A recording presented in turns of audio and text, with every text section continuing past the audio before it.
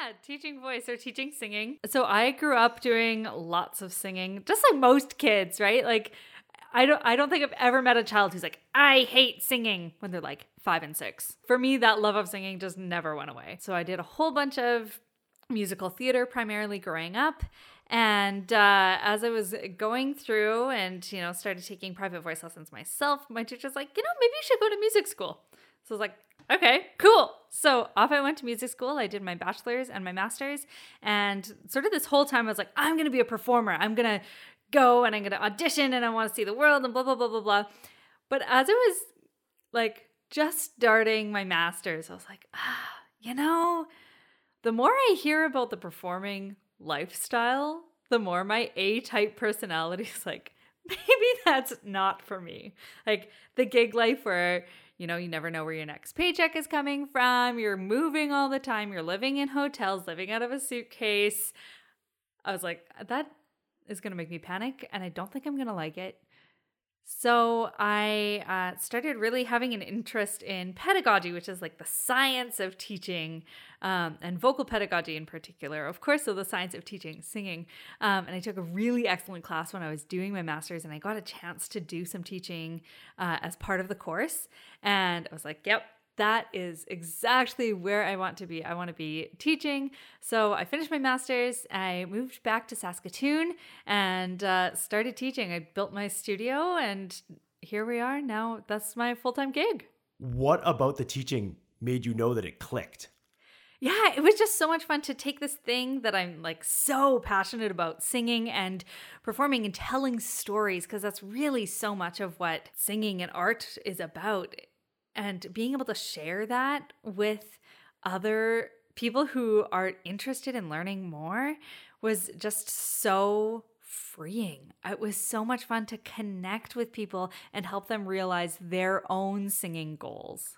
Oh, so you enjoyed taking them from a 0 level up to where they didn't believe they could get to. Yeah, absolutely. Or even if they're coming to me and they're at a 100 level, getting them to 102, like every single person that stepped into my studio has had a different journey. And I have had people walk in who are already incredible singers, already doing lots of, community theater here in the city or, being in their high school productions. And then I've also had people who were told as small children that they shouldn't sing, and in their school choirs that, we don't want you to sing out. So like, can you be a little quieter so that we don't hear you? Right. And I've had people coming to me from all different walks of life. And it's so cool how music and singing is the one thing that we all can access and we can all do it and we can all learn to be better. Even those people who think they're tone deaf, because tone deafness isn't real. Not real? Well, okay, it's not real. There's a very, very, very, very small percentage of people who are actually tone deaf. Most of the time, the people who can't sing in tune, it's a muscle coordination issue. So they aren't able to take the information that they're hearing, the pitches that they want to be creating, and align their muscles in the right way to create that same sound. So that's something just like learning to kick a soccer ball in a, semi-consistent direction. It's something that we can learn to do. It's a motor skill. So singing comes down to muscle control then. Yeah, absolutely. So then when you're saying you loved the pedagogy, what stood out to you? Yeah. Okay. So singing is one of those really cool instruments because unlike anything else, piano, trombone, tuba, flute, you can actually see those instruments. There are buttons or frets. There's something tangible that you can hold in your hands or that you can sit in front of and see and understand how it is operating. And the voice is completely different from that because the instrument is inside of our own bodies. And while I was going through, I was learning all about, the anatomy of the larynx and the breathing systems and how that all works together, which is really cool for a nerd like me. But if I were to say to my student, oh, well, your cricoarytenoids need to be doing this a little bit differently, that would mean absolutely nothing. So the thing that's really cool and that I love so much about singing is that the challenge of coming up with language that can articulate what I am asking the body to do without specifically saying, you need to do this because we don't have a sense. Most people who walk into my studio don't have like a very in-depth and anatomical view of their voice from the inside, right? That's not really something that we have. So we use a lot of imagery. We use a lot of like imaginative skills to elicit these sounds from the singers. Really? Yeah. So you use the visualization to change the knowledge into skill? Yeah, so visualization is a really great way of getting started. And then once they're sort of figuring it out, we also go to the way that the sound feels inside of our body. So in a lot of the work that I'm doing, I'm a neurovocal method certified teacher, which means that I teach in a way that trains your brain to sing, because of course, just like any other motor memory that we have or muscle memory that we have, it starts in the brain first. So every time we intend to like take an action, our brain has to send the signals first. So it teaches our brains to make the new signals to create the new sounds that we want. So what's step one in this process? Okay, well, step number one is asking my student where their voice is in their body. So, do you know where your voice is in your body, Tony? My diaphragm? Your diaphragm? That's okay. This is such a good answer. And a lot of people answer the same thing. But no, your diaphragm is part of your breathing muscle. It doesn't make any sound. Do you want to take another guess? My vocal cords. Your vocal cords. Ding, ding, ding. Yes, exactly. So your vocal cords live in your throat, right? If you take a nice big swallow, you can feel that there's a little lump inside your throat that goes up and down, and that's what houses your vocal folds. So that's step one, is just like having that awareness of, okay, there's these two tiny little muscles that vibrate together, and every time we make a sound, that's what's working. It's only two muscles? Yeah, well, they're the two that vibrate together to make the sounds. Okay. Yeah. Chords, plural. A couple of chords. Yeah. So the chords are what we call the two muscles that vibrate together. Yeah. Okay, so now I have it in my head. What's step two? Okay, so then step two, once we know that, then we bring awareness to the fact that we can feel the voice inside of our body. We can feel the vibrations of those two little vocal folds and the air that they send, so we can feel those sound waves traveling through our body. So we make some really nasty sounds in my studio. Lots of sort of things where it's not pretty. It's not pretty at all. But it allows the singers to start to bring awareness to, oh, yeah, I can feel that vibration. And I feel it here in my body. And it's going to be different for everyone because we all perceive things a little bit differently. Okay. Yeah. And then we can sort of play around with, oh, well, maybe you feel that vibration and it feels like it's kind of way back in your throat. And then, oh, maybe we want to experiment with bringing it more forward. And you can start to have a map of where those vibrations are happening. And then you can tinker with it a little bit. So you can develop control of where that vibration's going anywhere in your body then. Well, I don't think that you could. Or anywhere in your head? Yeah, in your head, in your like mouth nasal cavity for sure. Yeah. I don't think you're gonna feel vibration in your big toe anytime soon. But yeah. Okay. I gotcha.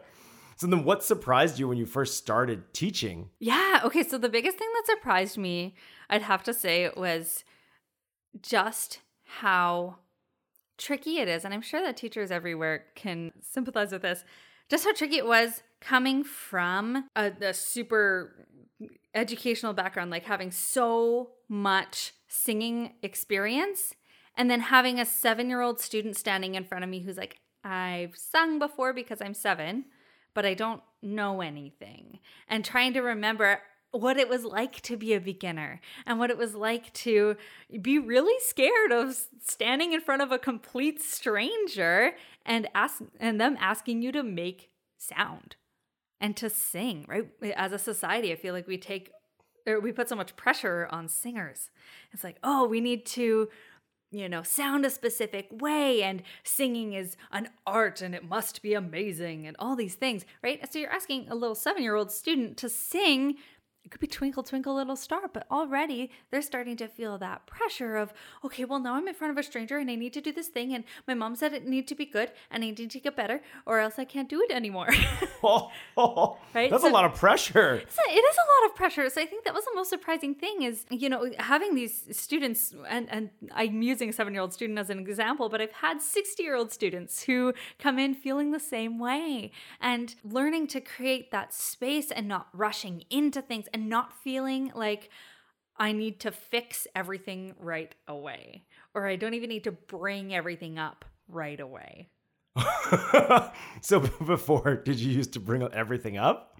I wouldn't bring everything up, but it was really, I guess, I felt the need to validate my own validity as a newer voice teacher. That, oh, well, I need to prove to you that I know what I'm talking about. Yeah, which was, I think we've all maybe gone through something like that where we feel like we need to prove ourselves in some way. So I think that as a newer voice teacher, that was something that was really tricky for me. It was surprising to realize that, oh, I can back off. And then it's actually so much better. My students progress more quickly. We all have more fun. It's way less stressful. So how did you stumble upon that? That realization? Yeah. I think it honestly, trial and error. Trial and error. And my own learning just about how the brain works. So you're pretty good at self-assessing then? Well, I try. So what's a memorable moment where a student comes in who's super shy and you see a big change in them? Oh my goodness. This is like almost everyone in my studio. I feel like I often attract the shy underdog types, which is honestly, I love it so much. And I love being able to like boost them up. It gives me so much joy. One of my favorite examples, and this one's recent. One of my students, she'd been studying with me for a long time, but when she first came to my studio, she was really, really timid. She didn't want to make a lot of sound. She's like, well, I'm a really quiet singer. I don't like making big sounds. So we worked with that for a while. I was like, okay, like that's totally fine. And as time went on, I was like, okay, let's push for just a little bit more sound. Let's push for just a little bit more sound. And then puberty hit. and so she actually stepped away from the studio for a bit. She's like, I just can't right now. It's like, that's fine. And then she came back to me last year and she's like, you know what, Aaliyah? You're right. When I do this, and when I make a little bit more sound and when I use a little bit more breath, it feels so much easier. And now she's trying to convert everyone else in the soprano section at her high school choir that like, you guys just need to sing out more. And I'm like, that is maybe the best thing is that when my students have seen the transformation and now they're like, wait! And they're literally preaching to the choir about what they want. What's a soprano section? What does this mean? Yeah, so in choir we have 4 different voice sections. So there's bass, tenor, alto, and soprano. So the sopranos sing the highest notes, and then alto is a little lower. Tenor is after that, and then bass are the lowest tones. Traditionally, we have estrogen-influenced voices at the top in soprano and alto, and then testosterone-based voices in tenor and bass section. How important is it to find out where you are in that 4-tone range? Yeah, so this is really important if you're going to be singing in a choir, because when you're singing in a choir, you're asked to sing in that register for prolonged periods of time. We also just want you to be comfortable, right? If I were to ask you, for example, to sing way up here all the time, then you would probably get really, really tired and it wouldn't feel good and you probably wouldn't like it very much. Okay, so you try to cater it to where their natural ability is. Yeah, where their natural, comfortable vocal range is. How do you find that out? Ooh, this is a good question. So whether you're in a voice lesson or like auditioning for a choir or what have you, we'll take you through a series of different exercises. And the exercises aren't prescribed. They don't have to be anything in particular, but we'll lead you through exercises and just see, okay, we start in a comfy middle and then let's go up and let's see how high can we go until we start getting a little uncomfortable or hearing a little bit of that squeeze or that pinchy sound or tension coming into the voice. And then we do the same thing down to the bottom. Where are we feeling like they're bottoming out? And then from there, we can sort of figure out what the comfortable range is. Now, with a very beginning student or a very beginner singer, that doesn't mean that that's all they've got. It just means that that's what's easily accessible for them right now. The accessible range can increase if there is a lot of tension, say at the top. Then we can, work to free up those upper notes, and then suddenly you've got more pitches up there that you can hit. How do you do that? How do you do that? Well, that is really singer specific. Okay. It depends on sort of where their hang up is, if they have one for the upper range, for example, which is really, really common. A lot of estrogen dominant singers that come into my studio find that we don't sing way, way up high. And if you listen to the radio, there's a pretty clear answer to why we don't do that. A lot of the stuff has a much smaller range. So when I'm asking singers to sing, notes that are above the staff, for example, we often shy away from those. So finding ways to, give a little bit more breath, and honestly, part of it is just being a little bit more fearless up there and allowing those sounds to come out of the body. I always say to my students that there's two things you need for a high note, which is space and breath. That's basically it. So what's the space part of it? Yeah, so the space is that relaxation. So allowing the jaw to drop, allowing the soft palate to lift on the inside of your mouth. So if you run your tongue along the top of your mouth and you feel all that bumpy stuff, that's your hard palate. If you keep going, then it gets squishy. That's your soft palate, and it can lift to create a little bit more space for the sound to bounce around in, to resonate. And So you learn to lift the soft palate. That's a lot of muscle control. You'd think so, but if you yawn, you do it. That's awesome. So then with the higher end singers, what do you do to take them from that 100% to that 102%? Yeah, so that is entirely dependent on their goals. In my studio, I'm really, really client-centered. So some of my students are just wanting to explore different styles. So if they come in and they're like, I've been singing XYZ, but I want to sing ABC, then we explore that. So if I have students who are coming up and they're already incredible musical theater singers, but they're like, but I just want a little bit more power in my belting range, then we work on that. What's a belting range? A belting range. Ooh, okay. So this is so much fun. I love nerding out. Okay. So your belting range is kind of those big, almost brassy sounds that are in sort of your low to mid range for estrogen dominant voices. So if you're listening to the radio, unless you're listening to like Billie Eilish, for example, you're probably hearing a belty sound. Like Taylor Swift is belting, Beyonce is belting. Everyone's doing that big broad. Okay, singing. So belting's not a volume, it's a range. Mm-hmm. Yeah, it's a range and a tonal quality. So what are the other ranges? There's a belting range. Are there any others? Yeah, so there's the belting range. There's also, if you've listened to, oh goodness, I'm going to forget her name. But there's Whistle Register. The All I Want for Christmas is You. I don't remember who that is. Do you remember who that is? No. It'll plague us for a bit. Right? This is what happens when you're doing a podcast is you like forget half of the things that are in your brain.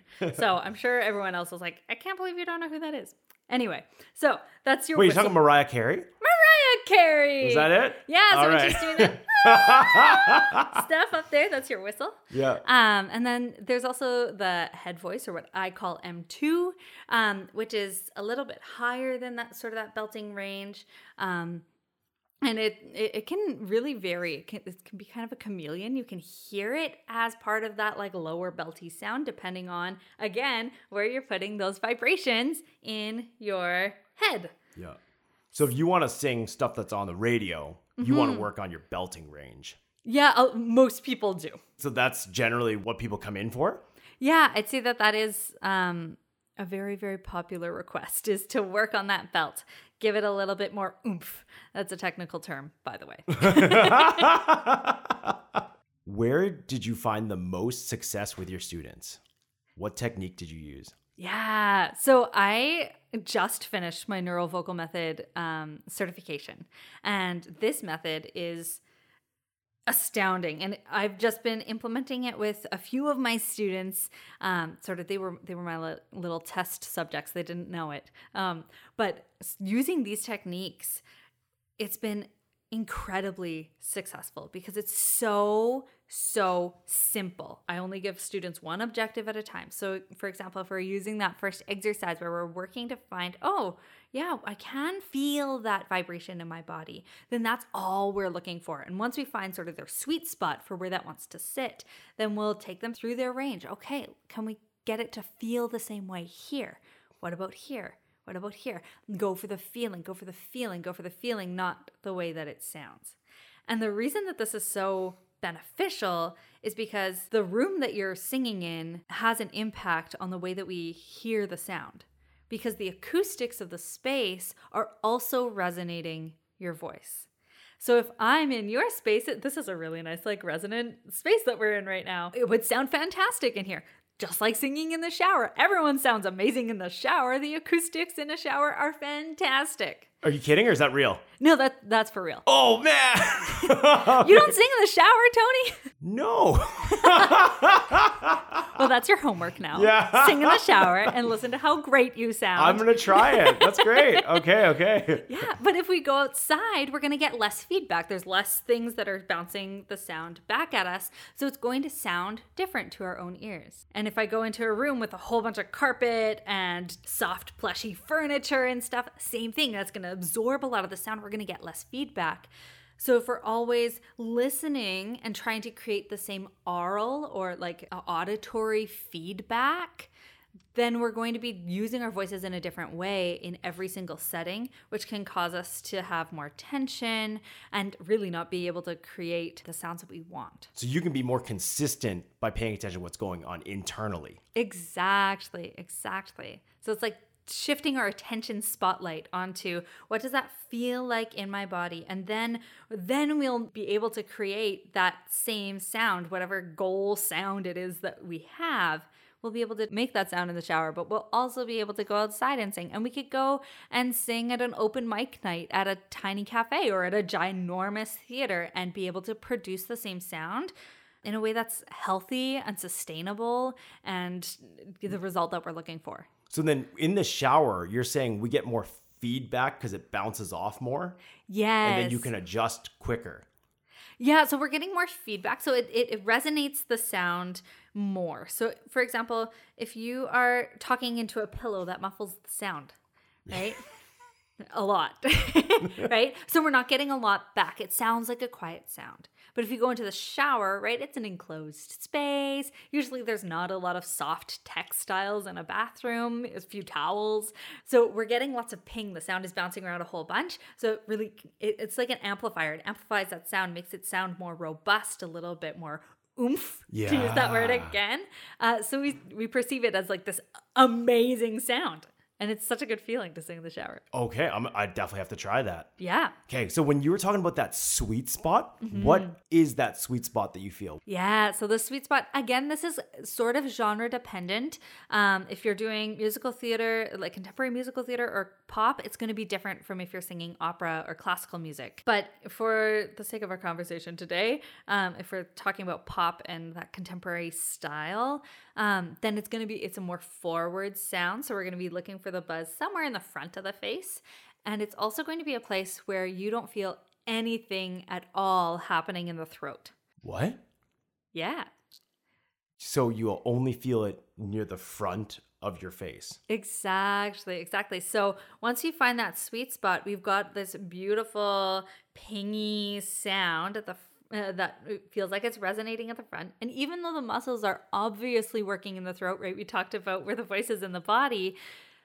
We don't perceive anything happening here. It is easy as can be when you find your sweet spot. And you can just sing for hours upon hours upon hours because all the muscles that are working to create that sound are perfectly balanced and coordinated in the way that they're needing to be. So you're not straining at all during this process? Not at all. So you said you find that sweet spot and then you play around with it. So what's this playing around with it mean?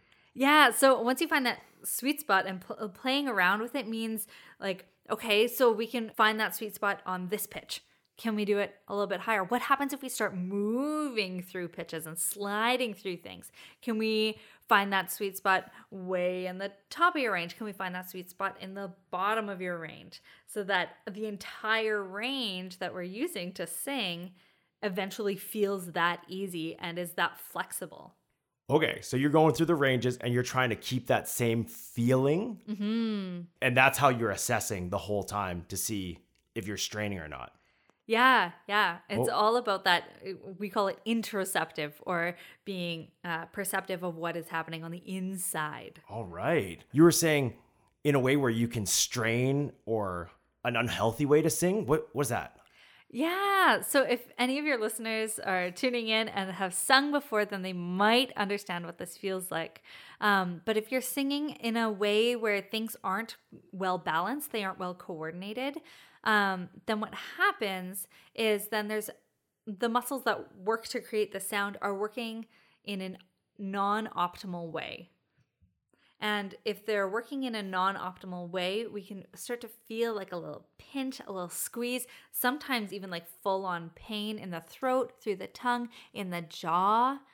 Yeah, as you're going through your singing. And, if any of you have done some like super long choir rehearsals, I know there's choirs out in our city who rehearse for 2 hours. And if you're at the end of a rehearsal and you haven't been singing optimally, then you're tired.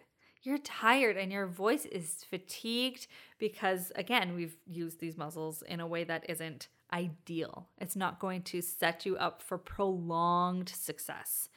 Now, that is what's most common. There is also, like, you can get into territory of danger of actual, like, vocal injury. So if you think about Adele has had to take time away from singing to deal with things like vocal nodes, which are the result of improper vocal use. So her voice sounded great to me. Yeah. And that was, sometimes she did it improperly. That could lead to injury. Yeah. That overuse, that overstrain can lead to injury. I would say, like, most of the time people don't have to be super, super, super worried unless they're really heavy vocal users, or they're like predispositioned for a condition like that. So when you say heavy vocal users, what do you mean? Yeah, so someone that is singing all the time or using their voice a lot. So people like teachers, for example, who are talking all the time. They are professional vocal users, whether they think of themselves that way or not, right? They're constantly talking, and often at a loud volume to be heard over, droves of children.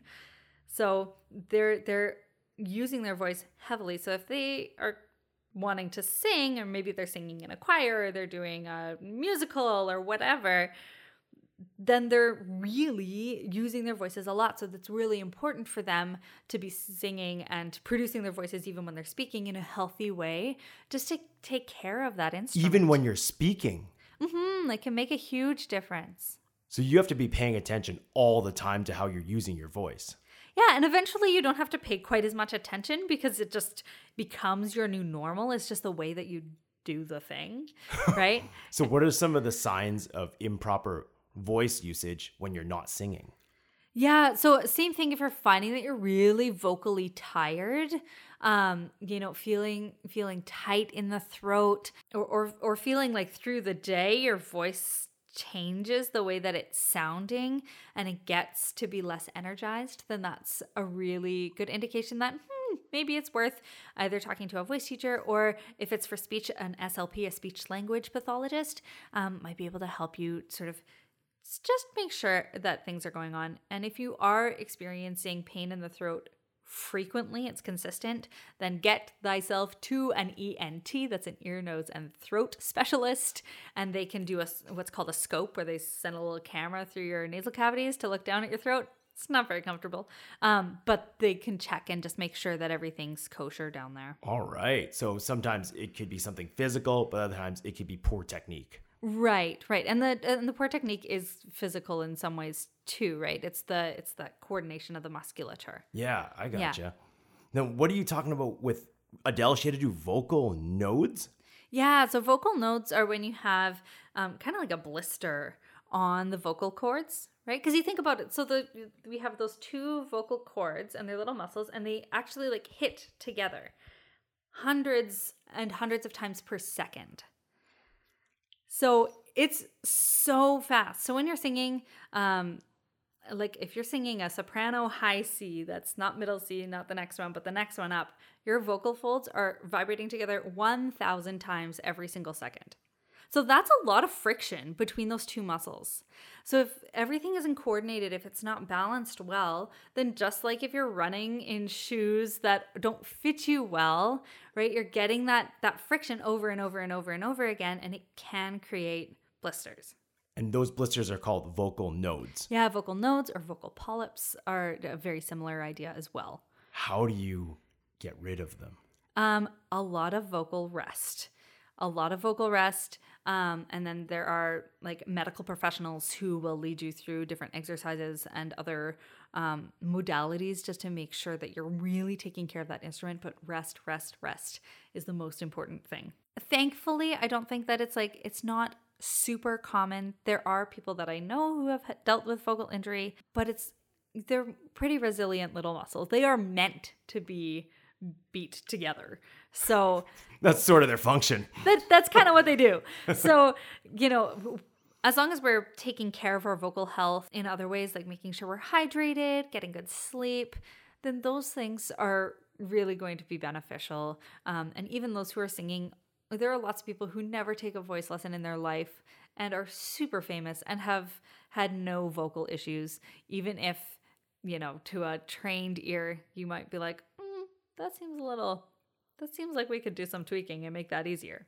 Oh, how is it when you listen to music? Because I'm assuming you have a trained ear? I do. Yeah. And sometimes it's great and like, wow, that is so cool what they're doing. And then occasionally you're listening. It's like, oh, we could make that sound so much easier. It sounds like they're working really, really hard.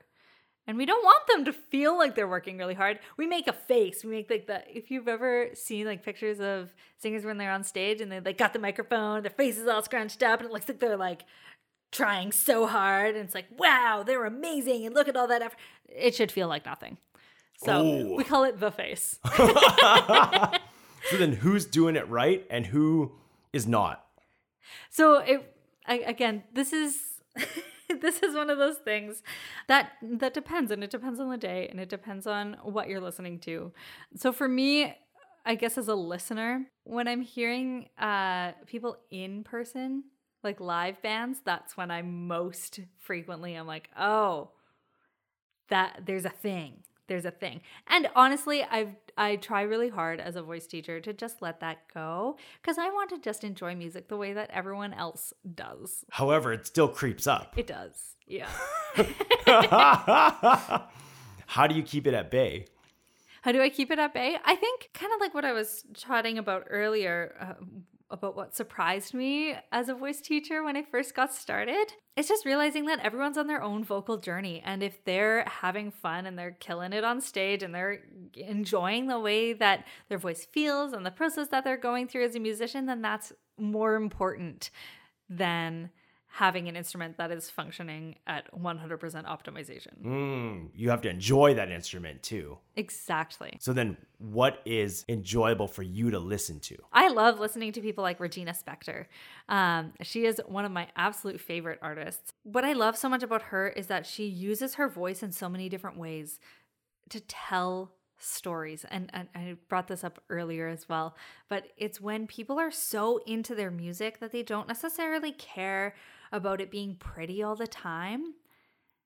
And instead they're focusing on sharing whatever it is that they have to say in a really authentic, genuine manner, whatever that sounds like. Like I'm thinking of Regina Spektor, folding chair. It's fantastic. And in the middle of it, she starts singing this like little vocal riff and she sounds like a dolphin. Oh.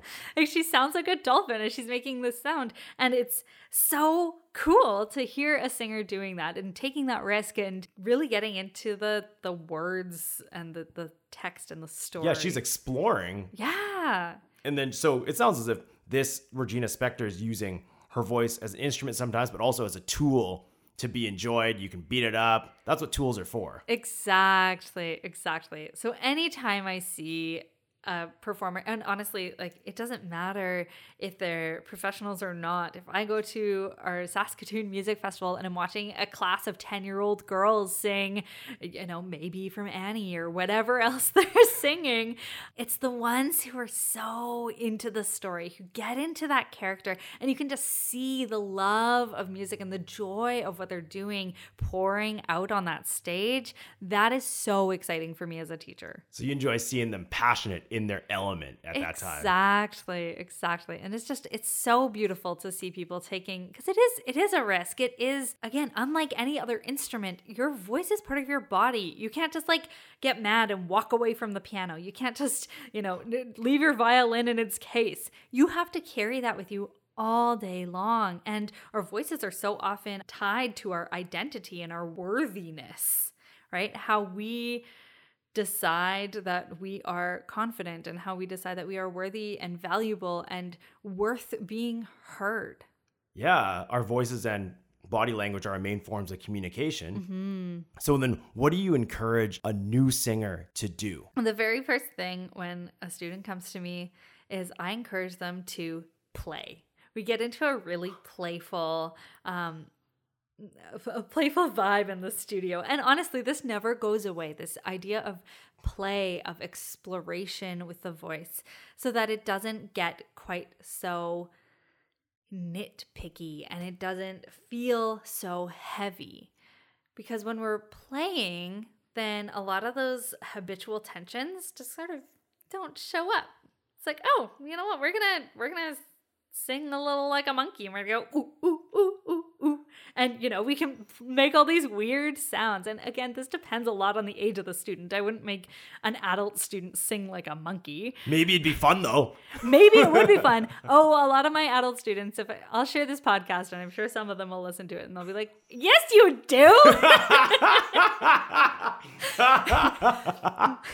So it starts with play. Don't take yourself too seriously. Yeah, don't take yourself too seriously, and just let's explore what our voices can do.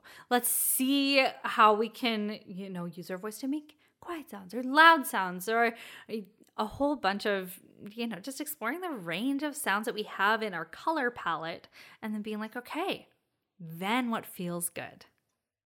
Is that sweet spot again? Yeah. So before, when you were talking about, so you need air and space. What are your favorite tactics to get air and space? Yeah. Oh, these are good. So, for space, again, this is dependent on where you are in the range. Everything is kind of, everything is so specific to the singer because we all have different physiology, but you just perked up. We all have different physiology, right? So I might need more space to make this note than you do if your vocal cords are slightly smaller than mine or whatever. It's kind of scientific in that way. But to create space, we do a lot of just relaxing of the jaw. So I like to do lots of massage of the jaw. I actually get my singers to put their hands on their faces and sort of massage downwards as they're singing. It feels so good. Also using the mirror as a tool. I always tell my students, your mirror is your free teacher at home. Look in the mirror if you're singing something, especially if it's in the upper parts of your range and you notice that your mouth is open about the width of a pencil, drop your jaw. And they'll do it and they'll be like, oh yeah, no, that was easier, Aaliyah. Thanks so much. It's like, well, look at yourself in the mirror. It does the trick. So bigger mouth opening. Yeah, so allowing that, and again, this is something that we want to relax rather than cranking the jaw open. Because if you feel the difference, we could do it just right now. If we just let the jaw drop versus if you forcibly or open your jaw. Right? Yeah, tons of tension. Yeah, so much tension right in those chewing muscles on the side, right? Yeah. So that, again, we want as much ease and freedom as possible. So allowing that droopy jaw. And then space, I like to think of like a yawn or a surprised breath. So I often get my singers, if we're doing warm-ups and stuff, to do, okay, imagine someone told you that you get to go to Disneyland today, and they all go, and that lifts the soft palate.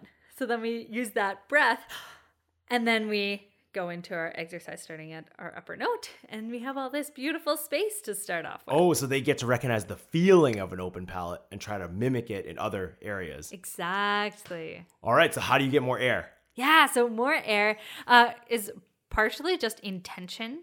So thinking of having more energy. I like to use the word breath energy a lot in my studio, because if I say, okay, send more air, then usually people really like forcibly send air. They engage their abdominal muscles and everything gets really tight, right? They go, oh, I shouldn't have done that into the microphone. That was a bad idea. Right? But they send a lot of air and with it a lot of tension. So instead, looking at the words and being like, okay, well, you're feeling very passionate in this phrase. We need a little bit more energy, right? And then just thinking, okay, let's tap into the emotion, because our breath and our emotion are tied together. Have you ever noticed how you breathe differently when you're angry than when you're really calm or when you're excited? Oh, yeah. Okay. Thinking back to it, yes. Yeah, right? So if we're matching the breath energy to the energy of the phrase, the emotional energy of the phrase, then generally that balances things out. But other things that we do are we use different tools. So like I like to get my students sort of spinning their fingers to elicit a little bit more breath. Sometimes we'll use like the stretchy therabands or like the resistance loops to engage the breath in a different way. Really? Getting the body moving. Yeah. So what's an ideal position to sing? So the ideal position to sing, if you were to ask someone in a pedagogy class in a textbook, they would tell you that you need to be standing straight with your sternum high and all these things. Really, the most important thing is that your neck posture is really nice and straight. So a lot of people now have their heads jutted way forward, or chins come forward. So just making sure that that's aligned a little bit further back. So we're feeling that the neck and shoulders just feel light, so that the head feels like it's sort of just floating on top of our shoulders rather than sort of slumping one way or the other. Oh, you want to get rid of that forward head posture. Yeah, that is not optimal. And then everything else, I mean, it's important, kind of. But that's that extra 1%. Well, and it really just, I don't think it's practical to ask students to stand perfectly straight like you would see, the choir people with their hands clasped together, right? Like that old idea of what perfect singing posture looks like. Like we don't ask people to stand like that in a musical. Oftentimes they're sitting on the floor, they're sitting on a chair, or they're moving as they're singing. Or yeah, you have to be able to use your voice in all conditions. Exactly. And all positions. Exactly. So as long as you're feeling grounded, like really feeling the floor under your body, feeling supported, and are feeling like you have access to your breath, then you're probably in an okay position for singing. I'm a little bit lackadaisical when it comes to the very strict posture. Some voice teachers would be a little bit more rigid, but I say, let's get the voice doing what it needs to do so that it's working for you in whatever conditions you're going to be singing in. Yeah, because you don't know where you're going to be singing. Exactly. So then you enjoy the storytelling of it. Mm-hmm. What are some tools you use to tell a story? Yeah. Well, so of course, when we're singing, we are so blessed because 99.9% of the time we have text. So we have words, we have those lyrics. So I love diving into that and saying, okay, so this is, most of the time it's some kind of poetry, right?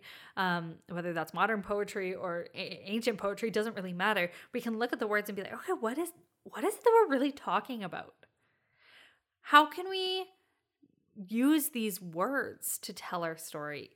And if it's something like, if you have a 7-year-old kid singing a song that they brought to you because they're like, oh, this is my favorite song on the radio right now, and it's all about love, and it's way over their heads, right? Like they're not going to be able to tap into that. It's like, okay, so they're talking about like their boyfriend. Can we talk about pizza or your dog? Right? And so sort of finding those things that are really relatable to the singer, depending on the level that they're at, depending on who they are as a person, and then allowing ourselves to explore that emotion. So if they're having trouble connecting to the lyrics in a song, then I'll say, okay, well, this is the situation that's happening here. Can we find something in our own lives, or something that we could imagine in our own lives at least, that would elicit a similar feeling. So you tap into the emotion to get the story to be told in the proper way. Exactly. And then we can do a whole bunch of, once we've like got all that sort of bare bones stuff, then we can do a whole bunch of fun things with like different words. So I don't know, maybe you're singing about fresh water and you could like elongate that fresh sound, right? And like here, right? Then we get to use the sounds of the words and it just gives me little shivers because it's so nerdy, but it's so delicious at the same time to really use the sounds in our language to create the story. You can feel it too. Yeah. So then what's the most fun part about using your voice? Oh, all of it. I think it really, like, it comes down to play. So for me as a singer, just being able to see like, ooh, what sounds can I make? And how can I take whatever it is that I'm singing? I sing a wide range of stuff. I like to sing pop music. I love to sing musical theater. My degrees are in classical, so I've done lots of opera too. So if I'm looking at something, it doesn't really matter what it is. It's how can I take what I've got, use, so the parameters of the genre, because classical music has a lot more rules than pop music, for example. So, within sort of these parameters, how can I make this my own? How can I best deliver this music so that I'm inviting people to connect with the story and connect with the emotions and connect to me? Because it's all, at the end of the day, it all comes to like getting to know the people around you and sharing something together. Yeah. What are some of those classic rules that you have to stay within? Like for classical music specifically? Yeah, you were saying you had rules you have to stay in, but you can still try to explore. Yeah, so classical music has a lot of rules about like the way that it should sound. So we don't really use like a straight tone in classical music. So if I'm singing in classical, unless it's Baroque music, which is like quite old, that would be a no-go. So we want that vibrato or that shaking in the sound. So that's one of the rules, is that we want that consistent vibrato all the way through. And we don't want a lot of like scooping. So classical music is very like tidy and clean. It's more about delivering what the composer has written. It's like a composer first genre, instead of pop, where it's very much singer first, right? So if I have a sheet music for Broken and Beautiful by Kelly Clarkson, for example, sitting in front of me, the notes and rhythms on the page are kind of a framework, but they're like a suggestion, right? I could be like, oh, no, I don't want to sing that. I want to sing it and add a little riff, or maybe I want to do a little scoopy thing, you know, where you have a lot more choices that way. Whereas in classical, it's like, you must sing these notes, you must sing these rhythms. And then you can explore within that using things, like I mentioned, using the words in a different way.